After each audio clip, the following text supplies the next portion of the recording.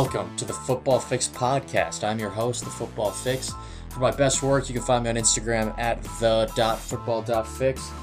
For rambling and ranting about sports, you can find me on Twitter at the FBFix. And this is the second ever Football Fix podcast. I got a ton of support for that first podcast. I got some feedback, got some good pointers, got some talking points. And hopefully this second podcast will be better than the last one, and we can continue to improve on the podcast quality, content, and more as we continue to do this thing. So the first thing I wanted to talk about was a very exciting league that I'm going to be in for the 2019 fantasy football season, and that's the Fantasy Football Throne League. So this Fantasy Football Throne League was an idea created by a guy named Smitty. You can find him on Instagram and Twitter at the Fantasy Football Show.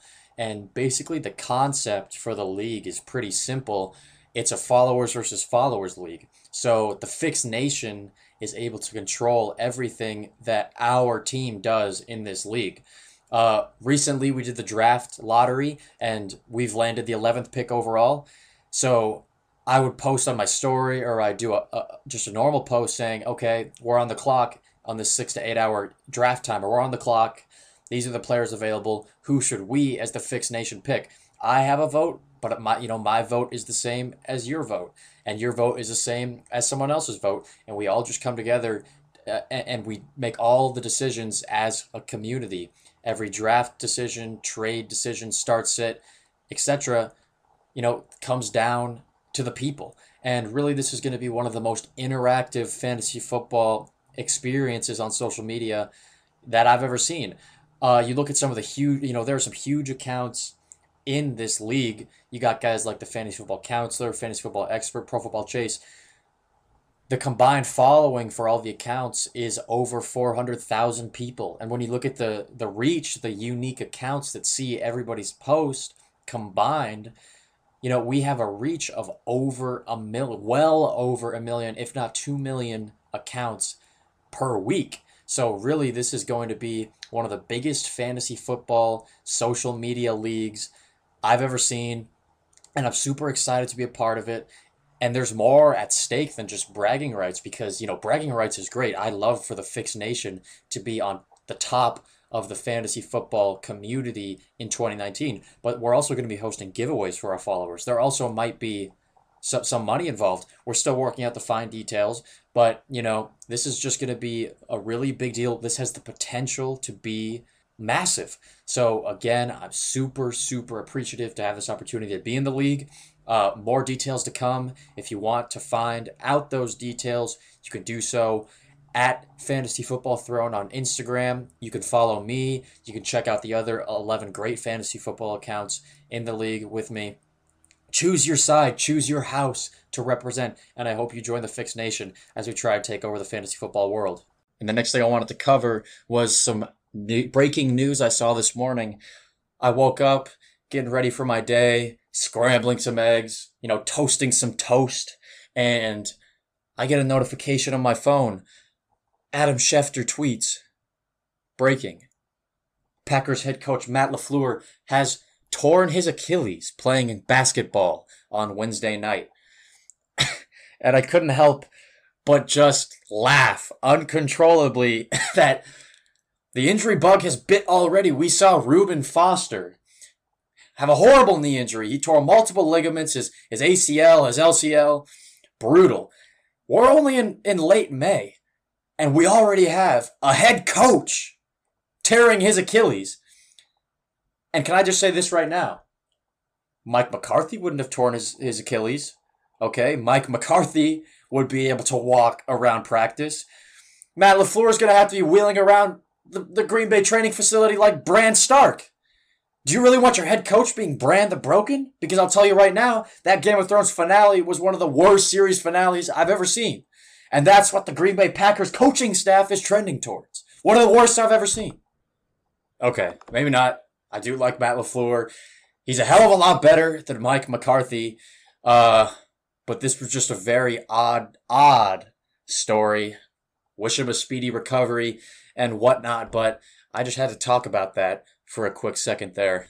But speaking of coaches, Chiefs offensive coordinator Eric Bieniemy mentioned on Thursday that Damian Williams will be the team's starting running back. No committee approach in Kansas City. It's Damian Williams' time. It's his job to lose as the Chiefs' workhorse back. And in 6 games last season, including the playoffs, Damian Williams averaged 24.8 PPR fantasy points per game, which would have been the highest total points per game, only behind Todd Gurley last season. And then if you were to extrapolate those 24.8 points per game over a full 16-game season, Damian Williams would be by far the RB1 overall in fantasy football last season. Now, obviously, you can't just extrapolate the numbers and say as a projection that Damian Williams, will be the RB1 overall. But it at least shows that this guy can be extremely productive in that RB1 role. And when you look at his efficiency last year, it was crazy. He was the second most efficient running back in the league. If you look at a metric called production premium, which is a situational efficiency metric that puts a premium on quote unquote clutch situations and discounts things like garbage time. So, it's one of the best efficiency metrics that I look at, and Damian Williams ranked second in it. He also, he did have a very positive game script because the Chiefs were in such an explosive offense. They were always leading their opponents. He had the most favorable game script in the league. So in terms of efficiency, in terms of game script, there will likely be a regression to the mean, which means, it basically just means that Damian Williams, won't be maybe a top 3 running back. His production may regress on a per touch basis, but that doesn't mean he still won't be a high-end RB2 with RB1 upside in 2019 fantasy football. Damian Williams is 222 pounds. He ran a 4.45 40 coming out of Oklahoma. And when you size adjust that, because obviously, you wouldn't expect a 222 pounds Damian Williams to run the same 40 as, 165 pound Tariq Cohen or whatever. But when you size adjust that at 222 pounds, Damian Williams' size adjusted speed score ranks in the 95th percentile of all NFL running backs that have been in the league since 2013. And that's super impressive. This guy's explosive, he's athletic, and he's big enough to handle an every down workload at the next level. He's also super versatile. You don't need to take him off the field. He can handle the workload in between the tackles. He can also catch the football out of the backfield. And he proved last season again, he's a really efficient, effective pass catcher. And as the replacement for Kareem Hunt in the second half of the 2018 season, Williams outperformed Hunt in every single way imaginable, which is why this makes sense to me. Damian Williams should be the starter, and I believe in his ability to produce efficiently and really fend off any other running backs in that backfield in terms of touches. Do I think Carlos Hyde is going to take away a significant amount of touches from him? No. Do I think James Williams, rookie from Washington State, or Darrell Williams from, I believe, LSU, do I think those guys are going to take away Darwin Thompson? Do I think they're going to take away touches from Damian Williams in 2019? No way. So at the moment, I have Damian Williams ranked at the back end of the RB1 tier with true upside of a mid-tier RB1. So I have him about an RB12 right now, but he definitely has the upside of a top 5 running back. And I think that can't be ignored when you're, in your drafts at the end of the second round, early third. Circle Damian Williams on your draft board as a guy to target. Someone else in that range is Steelers running back James Conner, and some reports out of OTA suggest the Steelers have been experimenting with 2-back formations. And, every single week the Steelers sound less and less confident in James Conner's ability to command a full workload in the NFL.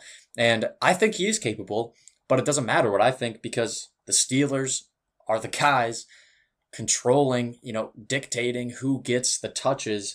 And they drafted Benny Snell in the 4th round. Jalen Samuels proved last season in his rookie year that he's definitely capable of producing efficiently as the lead guy in that backfield. And that's why I just don't think that James Conner is as big of a lock as people are making him out to be. I am worried that some sort of a running back by committee could develop in Pittsburgh. However, I do think that without Antonio Brown, the Steelers will likely opt to run the ball a bit more in 2019. There will be more opportunity in total to go around to the three backs, but I just don't see James Conner getting it all like he did in 2018. And for that reason, I have Damian Williams and James Conner ranked back to back at the moment. I actually gave James Conner the edge here, but Damian Williams is a quick riser. I truly believe in his ability, and I think those two really, will be jostling on my rankings for a while. And if you would like to see more of my rankings, I believe I'm going to be starting to work on the first ever Football Fix fantasy draft kit for the 2019 season. Nothing too special, nothing too snazzy, but it will include all of my player rankings, PPR, half PPR, standard, individual player write-ups for all of the main fantasy football contributors.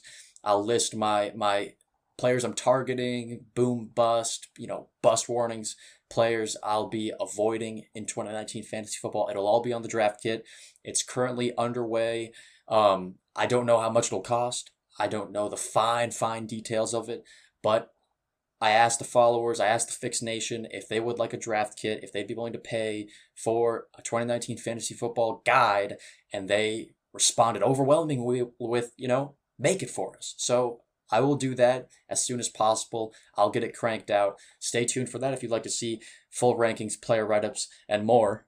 And then really the last thing I wanted to talk about was my Dynasty rookie wide receiver rankings that I released. It's 6 days ago now at the time of recording, May 31st.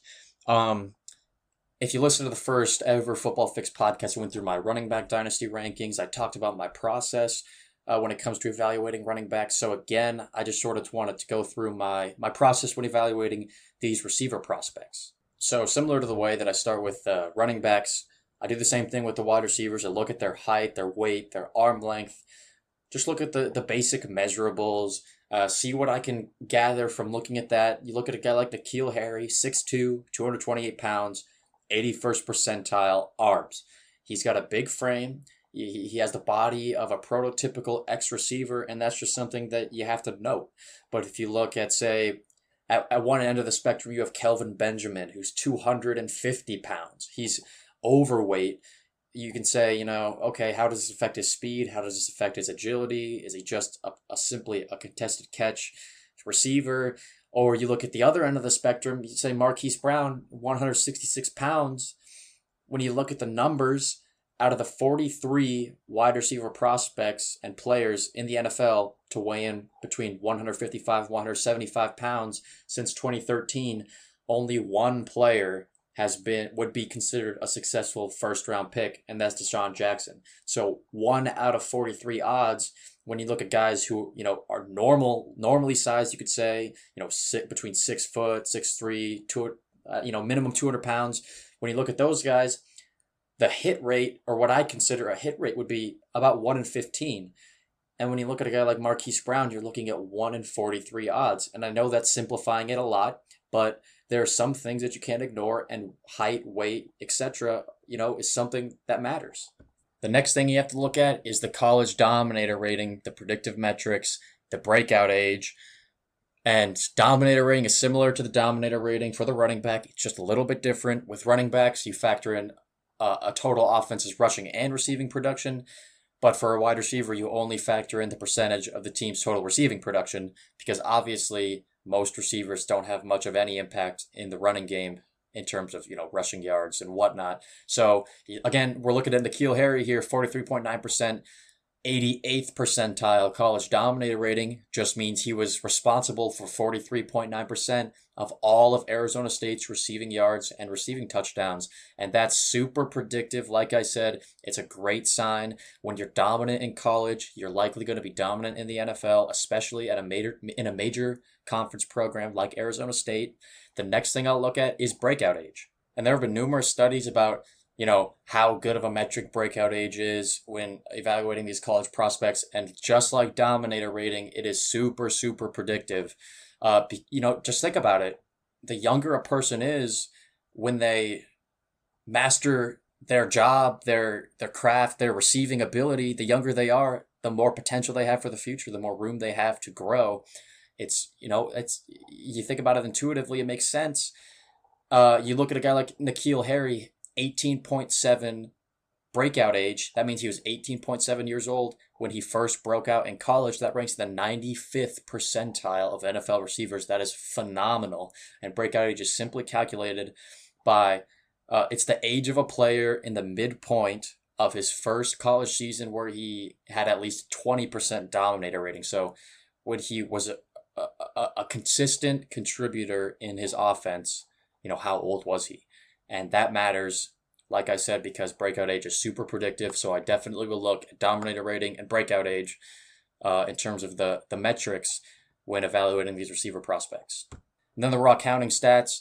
Again, I talked about it last week a ton in the first ever Football Fix podcast. I suggest you go listen to that after this, so I won't really touch on the raw counting stats much, but they don't matter as much as the things like dominator rating, which puts the raw counting stats into some context, but still matters a little bit. Production still matters. So I look at that. I look at efficiency, college yards per reception. You look at a guy like Zay Jones. He was super inefficient in college. You have to ask yourself, is he a compiler? Is he going to be extremely inefficient in the NFL? Because when you're talking about dynasty fantasy, in the context of a dynasty league, you don't want inefficient players on your team.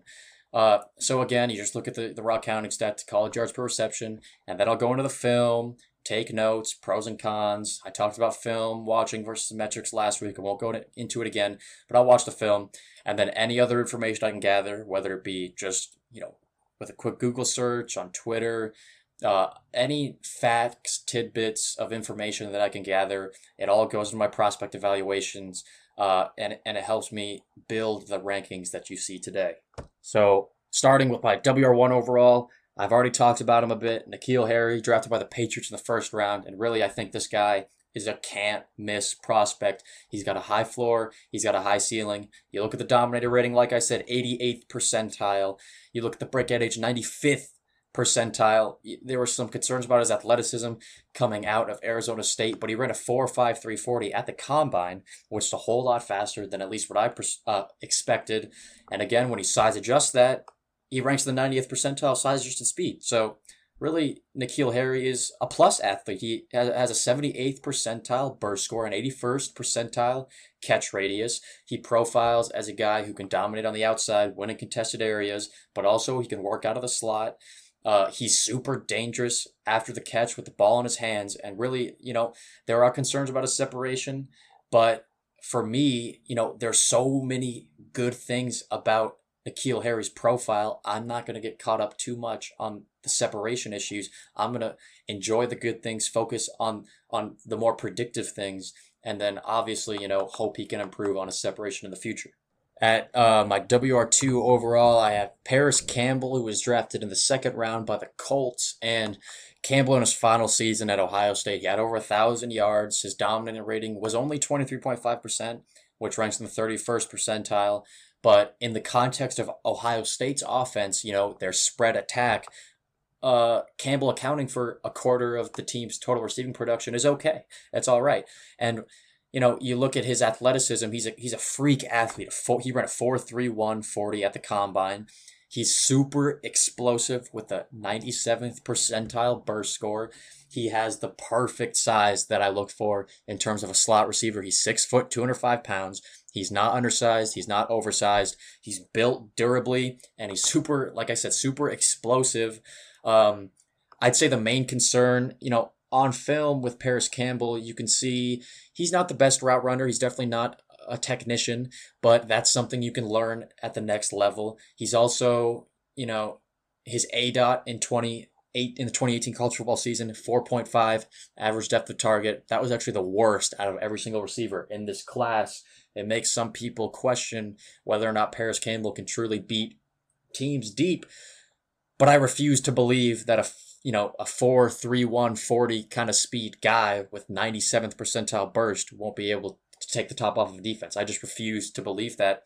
I think that 4.5 ADOT is more, It's just more saying that Ohio State didn't use Campbell to the best of his ability, and that's not his fault. So Campbell is my WR2 in the Colts offense. He should be starting in 3 receiver sets, if not being a top 2 receiver, starting in 2 receiver sets.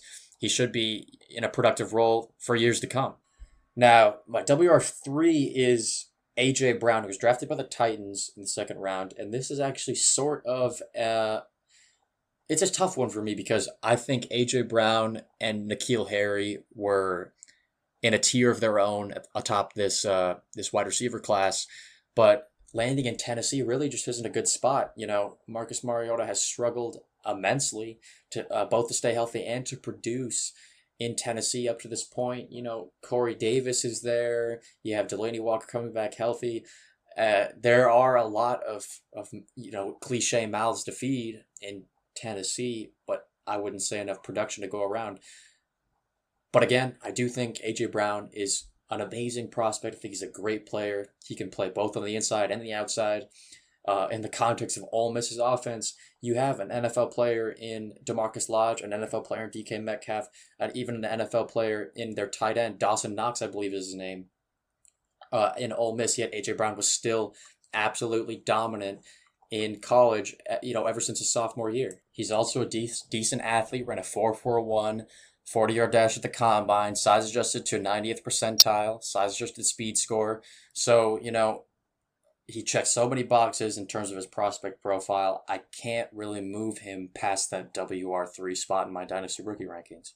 Next up in my WR4 spot is one DK Metcalf, who I actually considered Metcalf as someone who was overrated through much of the pre-draft process because the internet hype, the buzz around him was so great. I couldn't help but call him overrated based on what I saw on the internet, but the NFL obviously didn't feel the same way. He went at the end of the second round in the draft, and landing in Seattle, we obviously know that DK Metcalf is explosive. 228 pounds, yet he ran a 4.3340. That's a 99th percentile size adjusted speed score, only behind Calvin Johnson. DK Metcalf is the best size adjusted athlete since Calvin Johnson, and that can't be ignored. You pair that sort of athleticism with Russell Wilson, who has one of the best deep balls in the league. I love the situation. That WR3 chair is up for grabs. That WR2 chair is really up for grabs now that Doug Baldwin's gone. Tyler Lockett's the WR1, but who's going to fill in, be that field stretcher opposite of Lockett? And I think that guy could be DK Metcalf. So at my WR4 spot, I think that's a pretty fair assessment. And actually, I think you could say that DK Metcalf landed in a better spot than A.J. Brown. It's just that, I think A.J. Brown is the much superior prospect. They were teammates at Ole Miss, and you saw there who the superior player was, which is why I have A.J. Brown ahead of him. But again, DK Metcalf at 4. Next up, I have Deebo Samuel at 5. He was drafted in the second round by the 49ers. And, I didn't have Deebo Samuel ranked as high as the wide receiver 5 pre-draft. But this is just a situation where the landing spot is too good to pass up on. Obviously, you have Kyle Shanahan's magical offense. That'll definitely get a ton of hype. Deebo Samuel is still a great player. He has a good build, although he's not necessarily durable. He has a thick build, a durable build. He's actually good in contested areas despite being small. He's a good athlete, and I'm confident in the 49ers' ability to use him in all phases in that offense, and I think he's in a situation to be productive in 2019 and beyond. Next up in my wide receiver 6 spot, I have Mecole Hardman, and I'm actually really sort of torn about this Hardman ranking because he's been airdropped into a super favorable situation. Tyreek Hill status is up in the air. I'm going to assume for now that Tyreek Hill won't be playing another snap in Kansas City, ever again. So that will leave Mecole Hardman as the WR2, if not WR1, in that Tyreek Hill field stretching explosive role. The issue I have, though, is that I don't think Mecole Hardman is a great prospect. And, you look at some of the analysts around this industry, they've completely changed their tone on Mecole Hardman. Nobody was really talking about him in the pre-draft process. Nobody. and that I saw had him ranked in the top 10. But after he's drafted, people are suddenly praising his game and praising his potential. And all I have to say to that is, the jersey that a player wears doesn't change his ability. I I don't change my pre-draft evaluation of what a player can do based on his landing spot. The landing spot might help dictate production, but again, it doesn't dictate ability. And I just didn't have Mecole Hardman ranked very highly in the pre-draft process.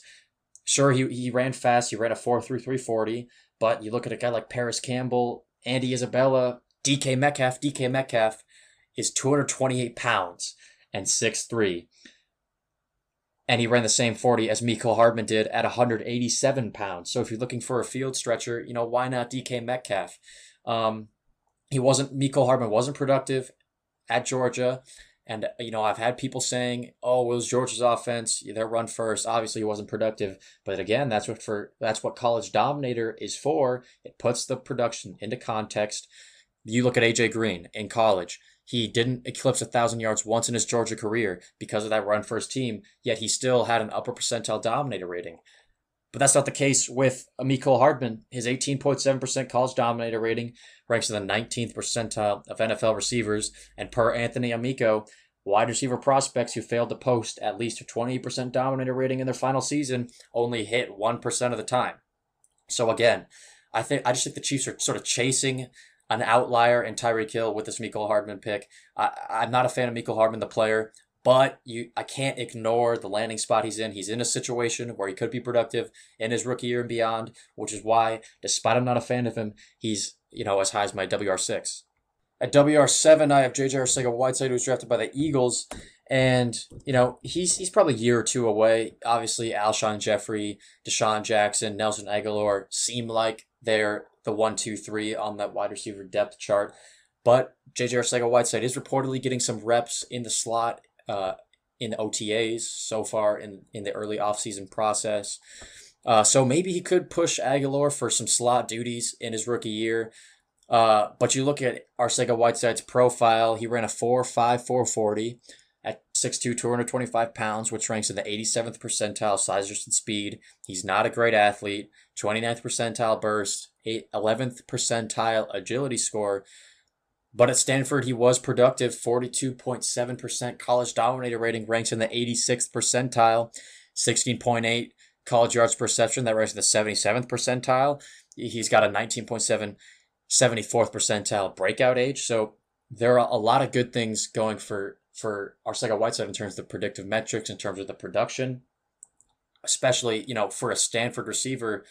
I'd say he's a promising prospect, even though he's a year or two away. Alshon Jeffrey, he could be released after the 2019 season. I believe the Eagles would save a net cap savings of about $9 million if they do opt to release Jeffrey. So, that gives Arcega-Whiteside some long-term appeal. Remember, this is Dynasty. You own these players for life. So you have to think down the road 2 or 3 years. And in 2 or 3 years, I could see Arcega-Whiteside paired with Carson Wentz in a productive role. Number 9 spot, I have Andy Isabella, who was drafted in the second round by the Cardinals. And, 5'9", 188 pounds. He profiles as a slot receiver at the next level. He is extremely explosive, 4.3 140 at the combine. He has a 65th percentile agility score, which is, okay. It's above average. 97th percentile, 52.2% college dominator rating. That's super, super impressive. Yet, in the face of huge volume at UMass, he was still relatively efficient with a 16.6 yards per reception that ranks the 75th percentile. And, I learned from Isabella. I think he's a good route runner. And then obviously, like I said, he is explosive in Cliff Kingsbury's new air raid offense. The Cardinals are going to be running 99% of their plays out of shotgun. So I really think Andy Isabella will be in a great position to produce, with Kyler Murray at quarterback too.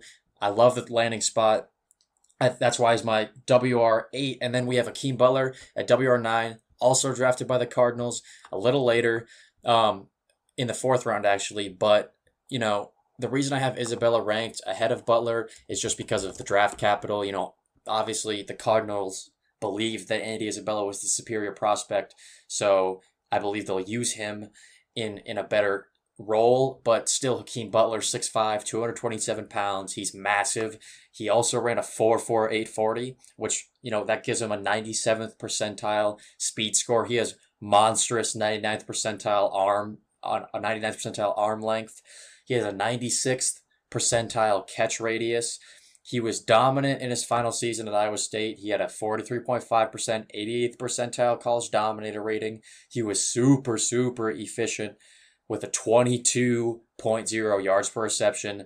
That ranks the 97th percentile amongst NFL receivers. And this guy was mossing receivers in college. He was bullying smaller corners. There is some issues. I think he's not a refined receiver. He's far from being a nuanced one. He struggles with drops. He's not the best route runner, but he does have the frame, the build. He has upside with that sort of explosiveness. And again, paired with Kyler Murray in Cliff Kingsbury's air raid offense, I think he has a lot of potential to produce, effectively at the next level.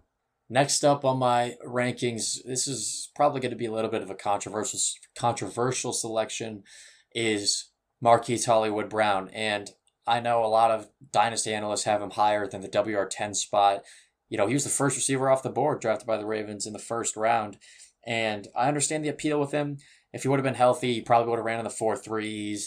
He's a good route runner. He was productive at Oklahoma. He's got decent hands. He can gain separation pretty consistently. He's dangerous with the ball in his hands and all those things.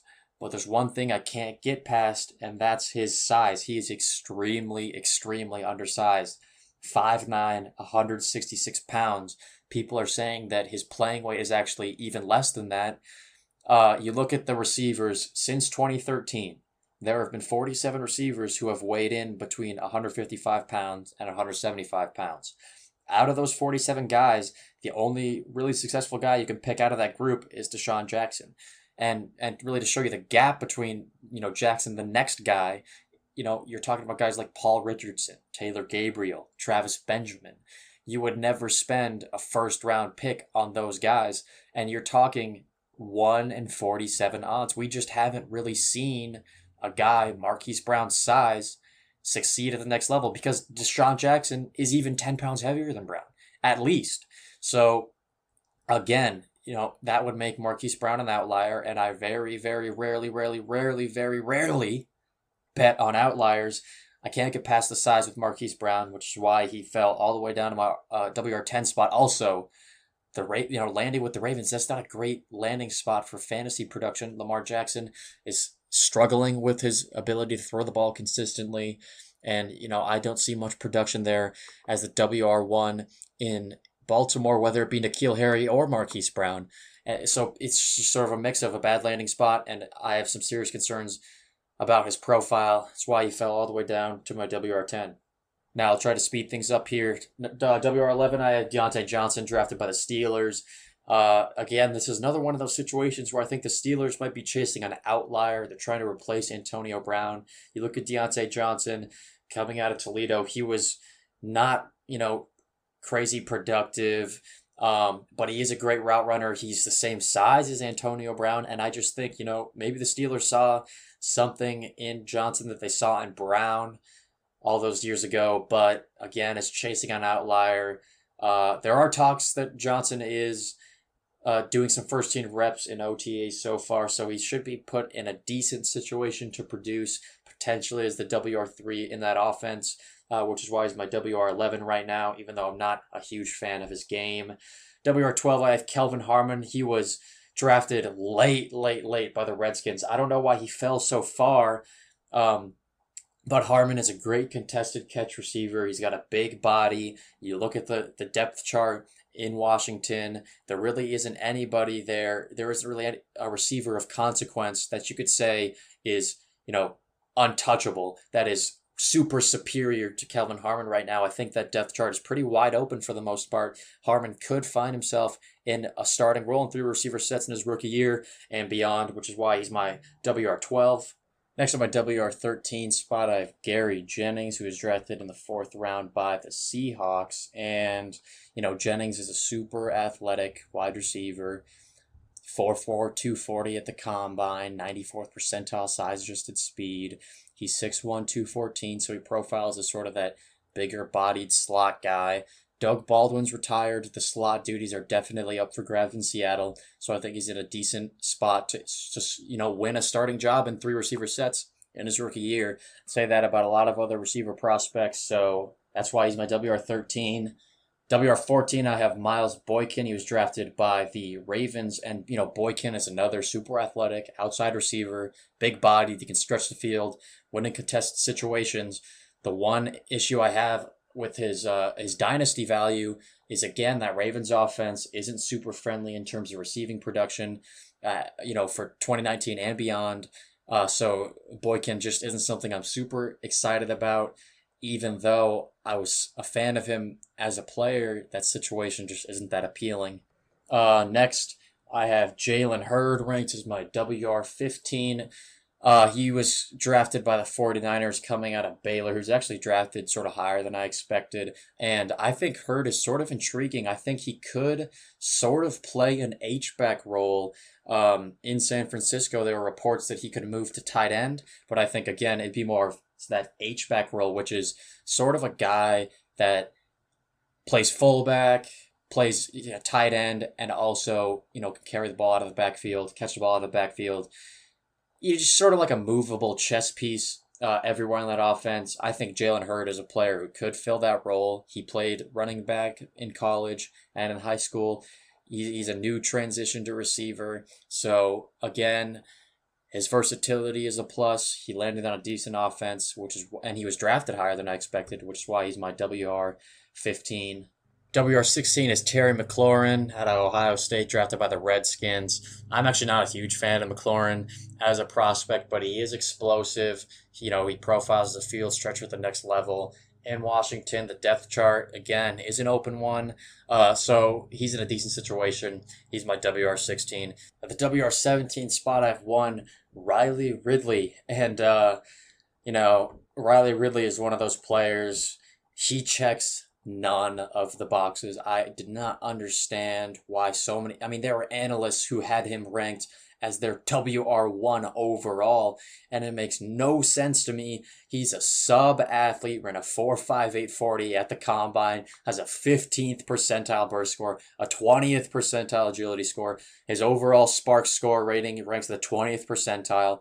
He wasn't productive in college at Georgia with a 28th percentile college dominator rating. He's an old prospect. He has a 14th percentile breakout age, and he's already, almost 23 years old. The only thing about Riley Ridley's profile that was appealing is that he's brothers with Calvin Ridley. And again, I don't think that's good process. People liked his route running, but again, I don't value the subjective film analysis of route running as much as I value all the predictive metrics and things that Riley Ridley just absolutely bombs. So really, if I could rank him lower than 17, I would. But the Bears did draft him in the fourth round. There isn't, the Bears depth chart isn't actually that deep. You have Anthony Miller as the WR2 or 3 with Taylor Gabriel. But those guys aren't necessarily immovable objects. I know I say that a lot, but that depth chart is climbable for Riley Ridley, even though I think he's a not so good prospect. As much as I'd like to rank him as my WR100, I have to rank him as my WR17 because of the favorable situation. Now, WR18, I have Hunter Renfrow, drafted by the Raiders, and this is, really a John Gruden pick. Hard-nosed, technically refined football player, Hunter Renfrow, Clemson. He's a champion, all those things. Renfro's a decent player. Again, good route runner, slot receiver, whatever. But nothing, about his profile really pops off the page. He's just sort of a solid player. In Oakland, the slot receiver role is sort of up for grabs, which is why I'd say Renfrow is kind of appealing and at that WR18 spot. At that WR19 spot, I have Scott Miller, who was drafted in the sixth round out of Bowling Green by the Tampa Bay Buccaneers. And Miller has actually been drawing some praise from new head coach Bruce Arians. Bruce Arians called him a John Brown type player. And coming from Arians, knowing the relationship Arians had with John Brown back in Arizona, that is really high praise. But, 5'9", 174 pounds. Miller ran a 4.44 40. Just profiles as an undersized field stretcher at the next level. I don't think he's a great prospect, but who's going to be that WR3 in Tampa Bay? Will it be Brashad Perriman? I don't know. Scott Miller could be the WR3 when it's all said and done come week one, and we all know how productive that Tampa Bay passing attack is, which gives him some dynasty appeal at that WR19 spot.